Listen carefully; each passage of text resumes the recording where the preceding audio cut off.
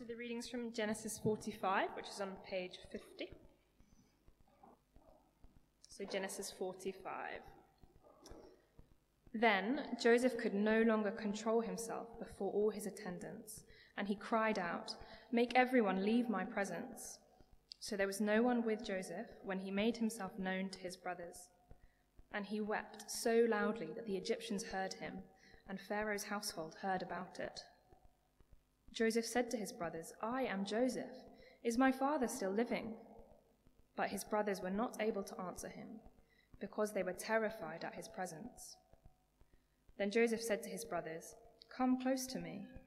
When they had done so, he said, "I am your brother Joseph, the one you sold into Egypt.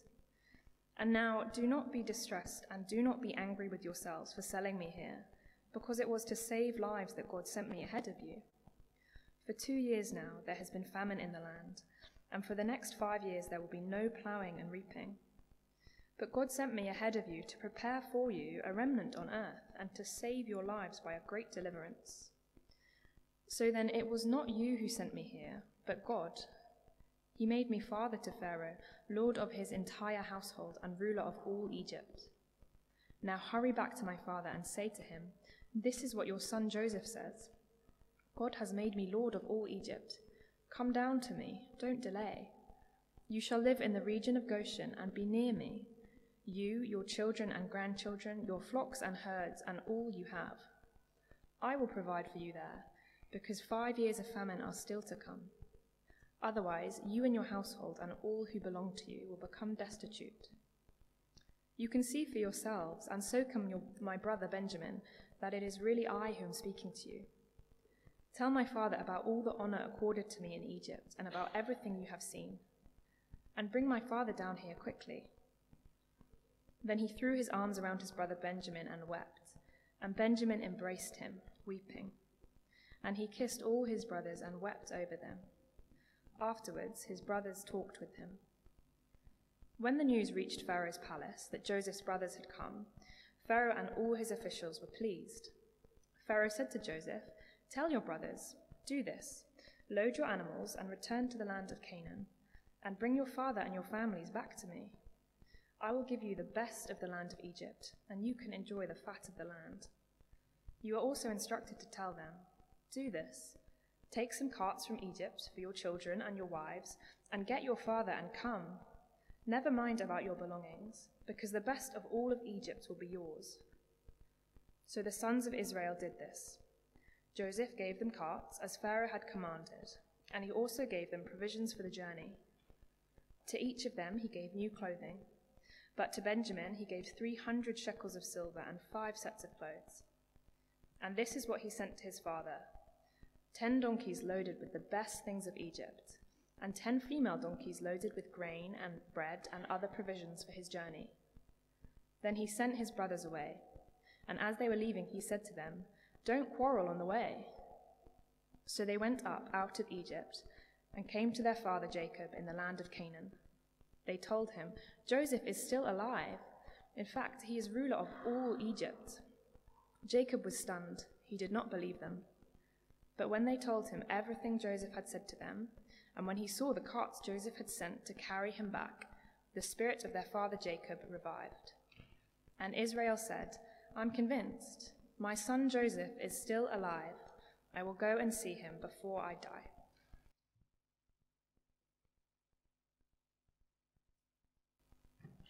Thank you, Kezia, very much. And it's great to see you here, whether you've been many times before, whether you're a visitor. It's terrific to be able to welcome you. My name's Jeremy. And great to see James here, James Buchanan. James was our first ever curate at Trinity, way back in 1823 or something like that. James, it's brilliant to have you back from South Africa. And we're going to be hearing a bit more from you later on in the service. Just to say as well that next week we've got a question time on the whole of the section of Genesis that we've been looking at, which we've been calling the saving of many lives. It goes from Genesis 37 all the way through to 50. And if you want to ask a question at any time, maybe during this talk, and then we'll be dealing with it next week, use the QR code, which is on the back of the service sheet. You can just open your camera on your smartphone, point it at that, and it'll take you straight to the webpage where you can ask a question. and then we'll have a slot in next week's service where we'll be thinking about that a little bit more. Good. Well, we're in Genesis 45 this afternoon. Genesis 45. It's on page 50. And just before we look at that in more detail, we're going to pray. So let's pray for God's help.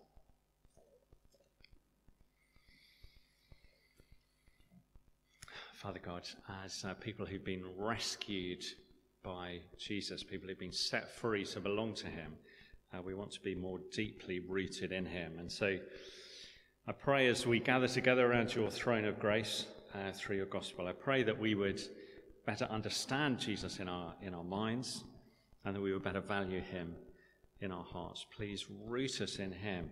Help us to see him and to treasure him this afternoon. And we ask all these things in his name. Amen. Amen.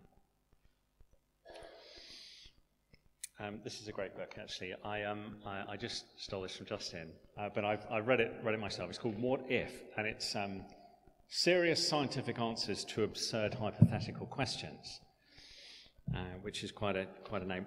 What if everyone stood in the same place on Earth and jumped up and down at the same time? The whole of the population of the Earth could fit onto Rhode Island. Did you know that? What if you put a nuclear submarine into orbit? These are the questions that this book, What If, answers, if you're at all interested in that. Let's ask a slightly different kind of what if question. What if Jesus had been taken to Egypt and died in prison? That's quite possible, isn't it? I'm sure lots of people died in prison in Egypt. What would have happened? Then Jacob and Joseph's 11 brothers, I guess they would have died of starvation during the 7 years of famine. The family would have died out. There'd be no sort of people of God. There'd be no line of promise, no land, no priests, no sacrifices, no witness to the nations, no Messiah, no cross, no gospel of forgiveness, no church, no Pentecost, just a world of sin and broken relationships and judgment. Can you see how much this family matters? As we come to the end of Genesis, how important this family is to God's purposes. But what if Joseph, instead of dying, could be put in charge of all of the food in the world? Can you imagine that?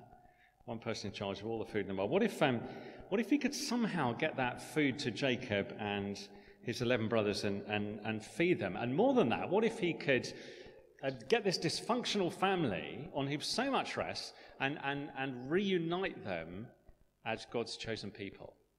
What then, huh? So that God's enormous promises could be carried forwards. Just like, I don't know if you remember back in chapter 35, verse 11. God promises that his people will become a community of nations, a harmonious band of brothers and sisters who are going to dwell together in unity. That's God's promise. What if God could bring that about, huh? That would say a lot about his power, wouldn't it? His control over history. I mean, if I knew that there was a God like that in heaven somewhere, that would convince me in my everyday life that there's someone running the show. More specifically, as I think about my life over the next week, it would convince me that there's a God who's got my back, who can look after me. He must be quite capable if he could do those things. And there's a God who will do anything to make sure that his promises come true, and that he'll treat me much, much better than I deserve, and that he's fully able to bring me to a place of safety. If there's a God who can do all those things, then I'm going to trust him in the week ahead. And that's not far from what we're going to learn in Genesis 45. There is a God like that, and he can be trusted. That there's that a world where God is in charge, fully in charge, is a world of maximum mercy. A world where God is in charge is a world of maximum mercy. That's what we're going to be learning from Genesis 45. Three summary points then, really from 43, 44, and 45 in our series, The Saving of Many Lives. 3 points. And the first is this. It's on the screen. An offer of a second chance. An offer of a second chance. Let me explain. Offer her a second chance. So you remember that as we looked at chapter 42, the brothers had started on a series of tests. They'd gone all the way to Egypt, and Joseph had subjected them to some tests. And the next 3 chapters describe a whole series of trips from Canaan to Egypt and back to Canaan and back to Egypt. And, I'm sure the brothers wish they bought a sort of rail card for the Cairo Express, wherever it was. They seemed to spend their time sort of traveling between the two. A whole series of journeys. And the thing is that Joseph knows who his brothers are, but the brothers don't know who Joseph is. But it's really a series of tests that Joseph puts them through. And it's tests which give the brothers a second chance. So back in 37, if you remember back at the start of the story, then the brothers sell Joseph, and there's no guilt at all. Okay, they don't feel bad about it. Nothing really to speak of. But in chapter 42, when Joseph tests them with accusations and time in prison, then they have a second chance. And this time they recognize their guilt. You see, they start to realize that they're guilty. They start to see that they deserve punishment. This second time round, they get it right. Okay? Shows that they've changed. Or back in 37, at the start of the story, then the brothers value silver more than they value their brother. That's why they sold him. I guess they like the feeling of a bit of silver in their pocket. Yeah? Feels good. 1/4 kilo of silver, 20 shekels of silver. That felt good. But come forwards to this section in chapter 43, and Joseph tests them by putting silver in their sacks. See how they think about that. But the brothers give it up. Chapter 43, verse 21, they take it back to Egypt. They say, this isn't our silver, actually. We don't want it. Do you want it back? This time they get it right. And the steward in Egypt says, literally, peace, shalom. It's okay, it's good. Yeah? And then what happens? They bring Simeon out. So the brothers have given up their silver and they've gained a brother. Can you see how that's the other way round from the way it worked back in chapter 37? They've had a second chance, and this time they've got it right. You see the point? Yeah.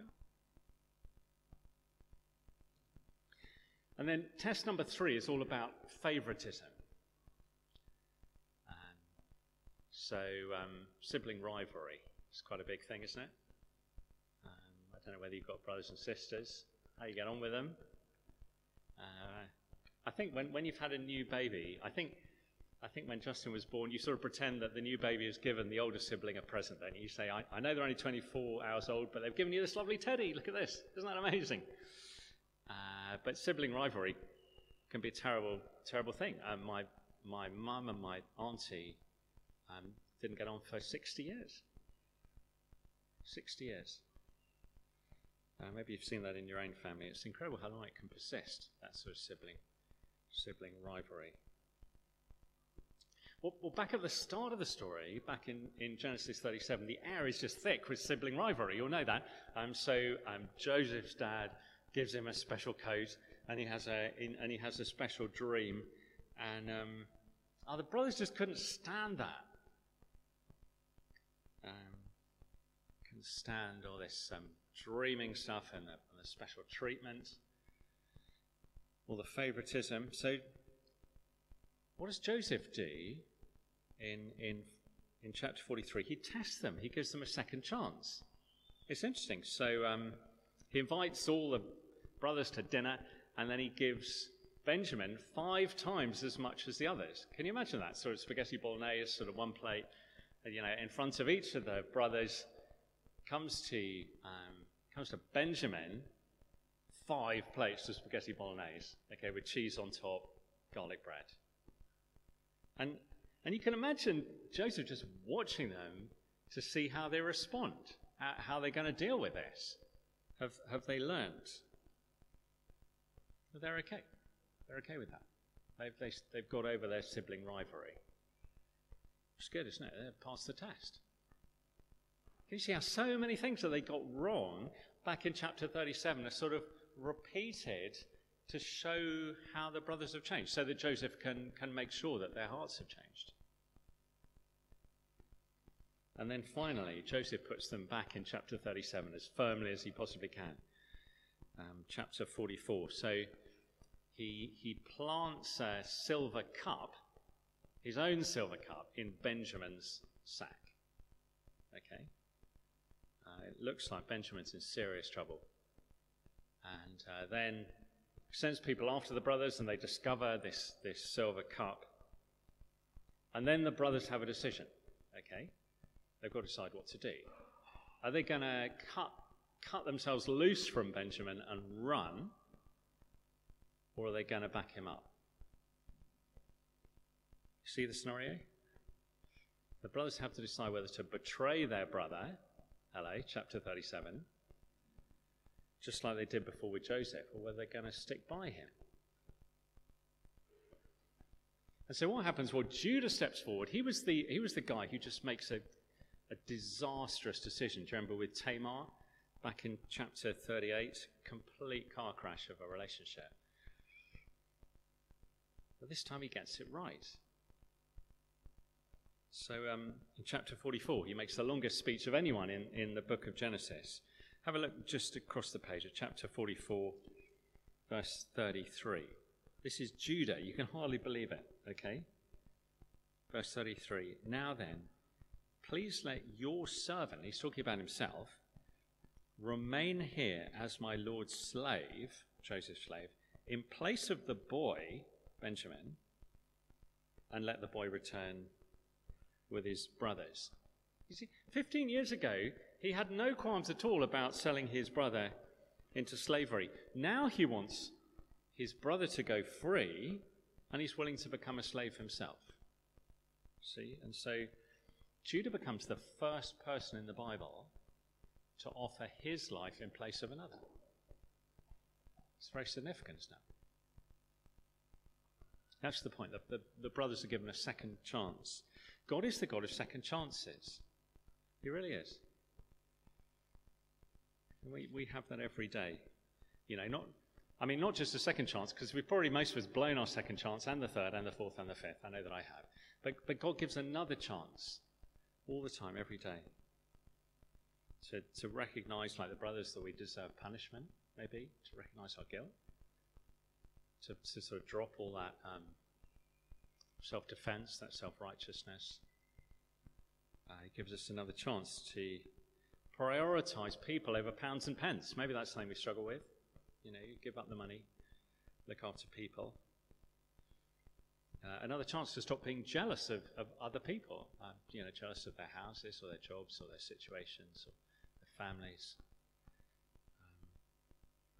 We've got another chance to let go of our jealousy.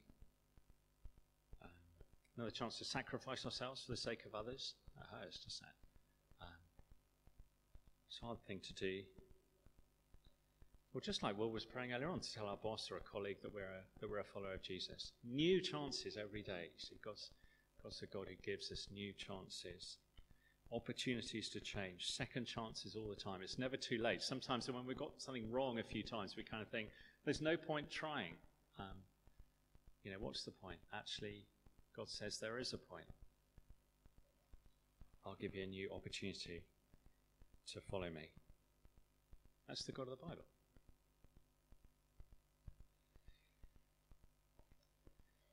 And it's because God's King is so full of mercy. So full of mercy. That's our second point. And we're coming forwards now into the passage that we heard read earlier on, chapter 45. We're calling it a king of merciful care. Okay, Joseph is a king of merciful care. That's what we see.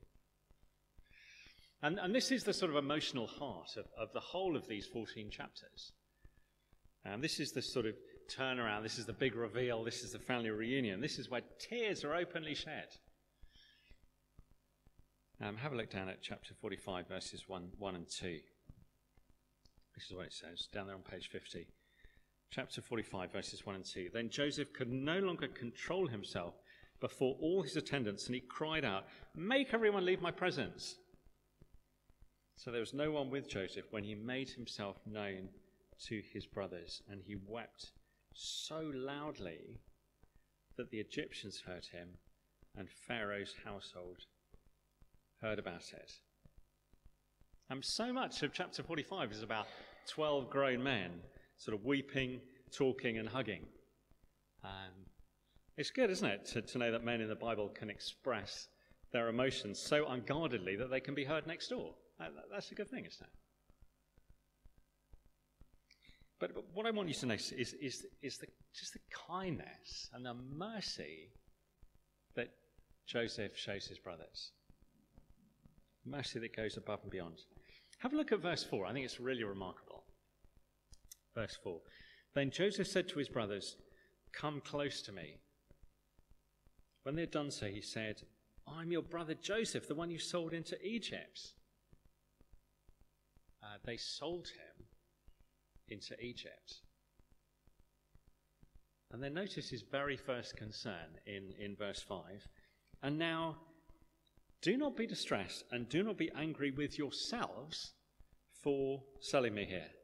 Emotionally, it's just stunning, isn't it, that he should love his brothers in that way, don't you think? His first concern is for them.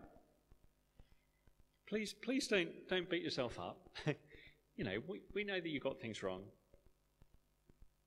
Or if you're not too convinced, have a look down at verse 24. You can imagine this, can't you? Then he sent his brothers away, and as they were leaving, he said to them, "Don't quarrel on the way." So pastoral, do you know what I mean? So full of concern. Don't be distressed with yourselves. Don't quarrel on the way. It's okay. And it's amazing when you see people with that degree of love. I don't know whether you heard about this, but right at the end, the last day of 2018, I got a call from a local pastor, a guy called Brad Franklin. Do you know him? He's up at St. Giles. He's a faithful pastor, and his wife Megan, who I think was 29 years old, died very suddenly of meningitis. 7 children. And I was very, very privileged to be part of the WhatsApp group, which was put together for us to support Brad, so that we could support him and show him our love and remind him that we were praying for him. The thing was that he ended up supporting us. And the most extraordinary thing, he pastored us through the death of his wife, and he pastored his own church. And his concern was not for himself, but for us. Incredible.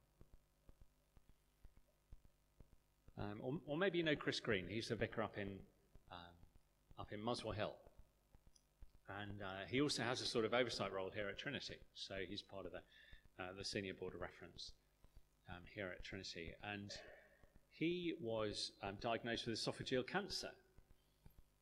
And not only did he send an email around to his friends and say, "It's okay, I'm trusting the Lord, and I want you to trust the Lord too. If you're not yet a Christian, I want you to know that my life's in God's hands." But he sent a special email to those of us who have had some sort of medical training, to say, "I know that you will be especially worried about this because you know that the prognosis, the outcome of esophageal cancer is dreadful. The survival rate is really, really bad. But I don't want you to worry, and they've caught it early, and here's all the medical information. Please pray for me." And he was pastoring people through his own diagnosis of cancer. See, it wasn't about himself, it was about us. Do you know Epaphroditus? Just a little pen portrait at the end of Philippians 2. Have a look at it a little bit later on if you want. Epaphroditus is someone who the people in Rooted have been learning about, actually, as they've gone through Philippians. And Paul talks about him as a loyal brother and a friend. Epaphroditus, the end of Philippians 2. And Paul says he almost died. Epaphroditus did. But what worried him was that the church might be worried. It wasn't the fact that he'd had a brush with death. He was worried that the church might be worried. His concern was not for himself, it was for them, you see. And so Joseph, he pastors his brothers who betrayed him. He pastors them through the situation. And then he sends them off, and he says, so the key word is sort of hurry. He says, hurry, don't delay, bring my father down here quickly. And he sets up this sort of new for old scheme, and he says, don't worry about your old stuff. I'll get you new stuff. Just come as quick as you possibly can. Because he's impatient to provide for them. He wants to care for them. And you see that in Jesus, only more so. Jesus suffering on the cross, and what does he say? Father, forgive them, for they don't know what they're doing. As he's dying. Or you think of Jesus on the cross. I find this more stunning the more I think about it. It's just a sort of side note, but Jesus says to his mother, this is now your son, referring to the Apostle John. And he says to John, this is now your mother. And the disciple, it says, took her into his home. See how he's caring for his own family as he dies on the cross. Such mercy and grace. His concern for other people.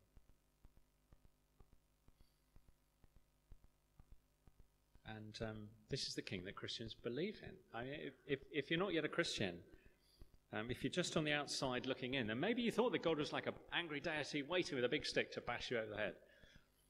Or like he's a demanding boss with just a long list of jobs, things to do before breakfast. Or he's a rule setter with a whole list of things he just wants to stop you doing.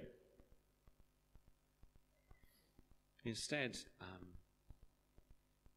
God sends a king who gives second chances and whose care is very merciful. If you're not convinced of that, there's a course called Christianity Explored, and it goes into that kind of thing. Please do sign up. You've got nothing to lose. God is impatient to provide for you. That's really true. So an offer of a second chance and a king of merciful care, and then finally a God of incomparable control. Incomparable control. Now, I realise when I say that I don't mean that God's controlling. I mean he's in control.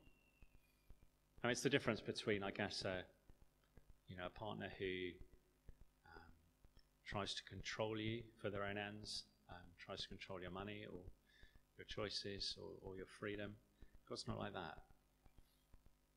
He's more like an airline pilot, the kind of person we want to be in control. Someone who knows what's going on and will get us where we want to be. Have a look down at verse 8. Chapter 45, verse 8. It's so emphatic. So Joseph is talking to his brothers. He says, so then, it was not you who sent me here. I thought it was. He says, it is not you that sent me here, but God. You could read it like this. You did not send me here, but God did. And Joseph has recognized that God is in complete control of the world. He can control people and events. He can say in advance how things are going to be. He knows, the Bible says he knows the end from the beginning. He knows how things are going to work out. He never panics. He's never anxious. He will overturn the world order to make sure that his promises come true. Nothing takes that God by surprise. Lucky breaks, what we think of as lucky breaks or coincidences, are 100% up to God. He has a purpose, verse 5, you see. It was to save lives that God sent me ahead of you. There's the purpose. We'll come back to that next week. And he knows that there's a problem, verse 6. For the next 5 years, there'll be no ploughing or reaping. There's the problem. Completely under God's control. We know that because he's revealed it in a dream. But then he's got a plan. Verse 7. God sent me, Joseph said, God sent me ahead of you to preserve for you a remnant on earth and to save your lives by a great deliverance, a great sort of salvation, great rescue. And that's the plan. To purposefully save lives. That's how God uses his sovereignty, if I can put it like that. To purposely save lives. This is an active God. He's not sitting up in heaven with his arms folded. He hasn't sort of wound up the world and left it to its own devices. He's not cruel. He takes no enjoyment in people's suffering. He's a good God. But the problem that we have is we don't always see the outcome from the details. Can you see that? That's the problem that we have. Things look quite sort of foggy for us. You know, we're sort of in the fog of life and we can't really see where we're going. And so we need to learn to trust that God knows the outcome. Joseph has suffered, hasn't he? As we've been through, the brothers have been bewildered. And as for Jacob, he says several times, doesn't he? He's going to take my grey hairs down to the grave. Seems to think a lot about his death, and then he learns the news that Joseph is alive, and that almost kills him, doesn't it? In chapter 45. Everyone's a little bit lost, but they learn to trust that God knows where things are going. God is leading people forwards. That is the point, that a world where God is in charge is a world of maximum mercy. Can you see that? A world where God is in charge is a world of maximum mercy.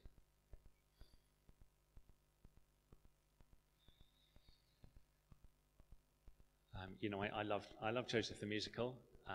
When I was growing up, we had two sort of albums that we could play. One was Elvis's 50 Greatest Love Songs, and the other was Joseph the musical.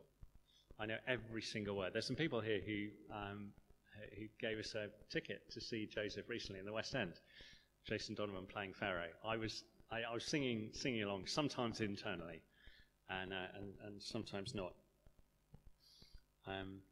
But in the musical, I don't know whether you've been to see it, the sort of rousing finale is everyone singing "Any Dream Will Do." You know that? Any Dream Will Do. It seems to me that is probably the least appropriate thing to sing at the end of the Joseph narrative, don't you think? That is not what Joseph is doing. I mean, it's a great song, you know. I can't think of anything more inappropriate to sing at the end of the Joseph narrative. Maybe I did it my way. I mean, that would be almost as bad, wouldn't it? Because if I can put it like this, there is only one dream that will do, and it's God's dream, if I can put it like that, God's plan to save his people. That's the dream. That's the goal. That's the purpose that we want to fall in line with. That's the only dream that will do. Because that is a gracious God bringing about a plan to bless us. We don't always feel it now, but we trust that that's true. God's dream is to save a family through his king, through the suffering of his king, and that family will find peace, find shalom, and that people will be given a second chance, and a third, and a fourth, and a fifth chance, and it's a place where people will find mercy ultimately in God's King Jesus, and begin to form this sort of harmonious band of brothers and sisters dwelling together in unity. Only that dream will do, and that's why we sing about it every week. It's about being rescued by Jesus. Rescued by Jesus. The problem is that right now we might not see the outcome from the details, and I understand that, and I feel that too. I know people who've experienced things this week that have hurt them very deeply.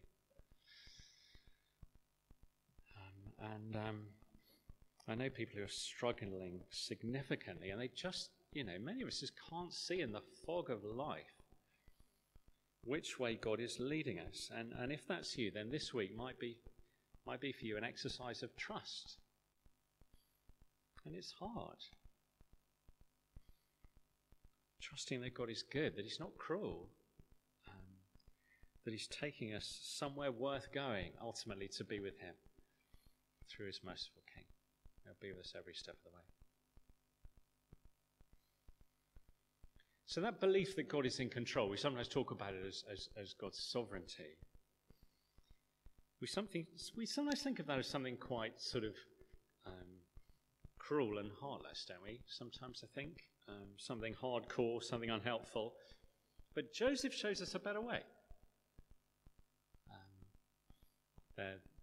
The Articles of the Church of England, sort of the foundation statements of belief, talk about the doctrine of God's sovereignty as being for our godly comfort. It's true. Joseph shows that in a world where God is in charge, that there is maximum mercy. Maximum mercy, because God is using his sovereignty to restore a family, bring them to unity by a great deliverance. And because he's in control, then that rescue we can trust day by day is completely secure. Well, let's pray that we'll be encouraged by that. Let's pray together.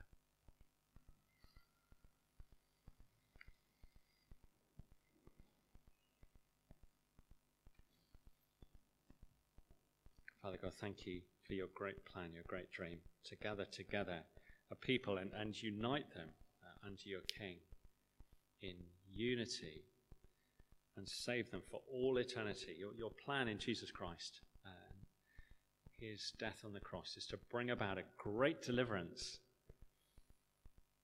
But Father, we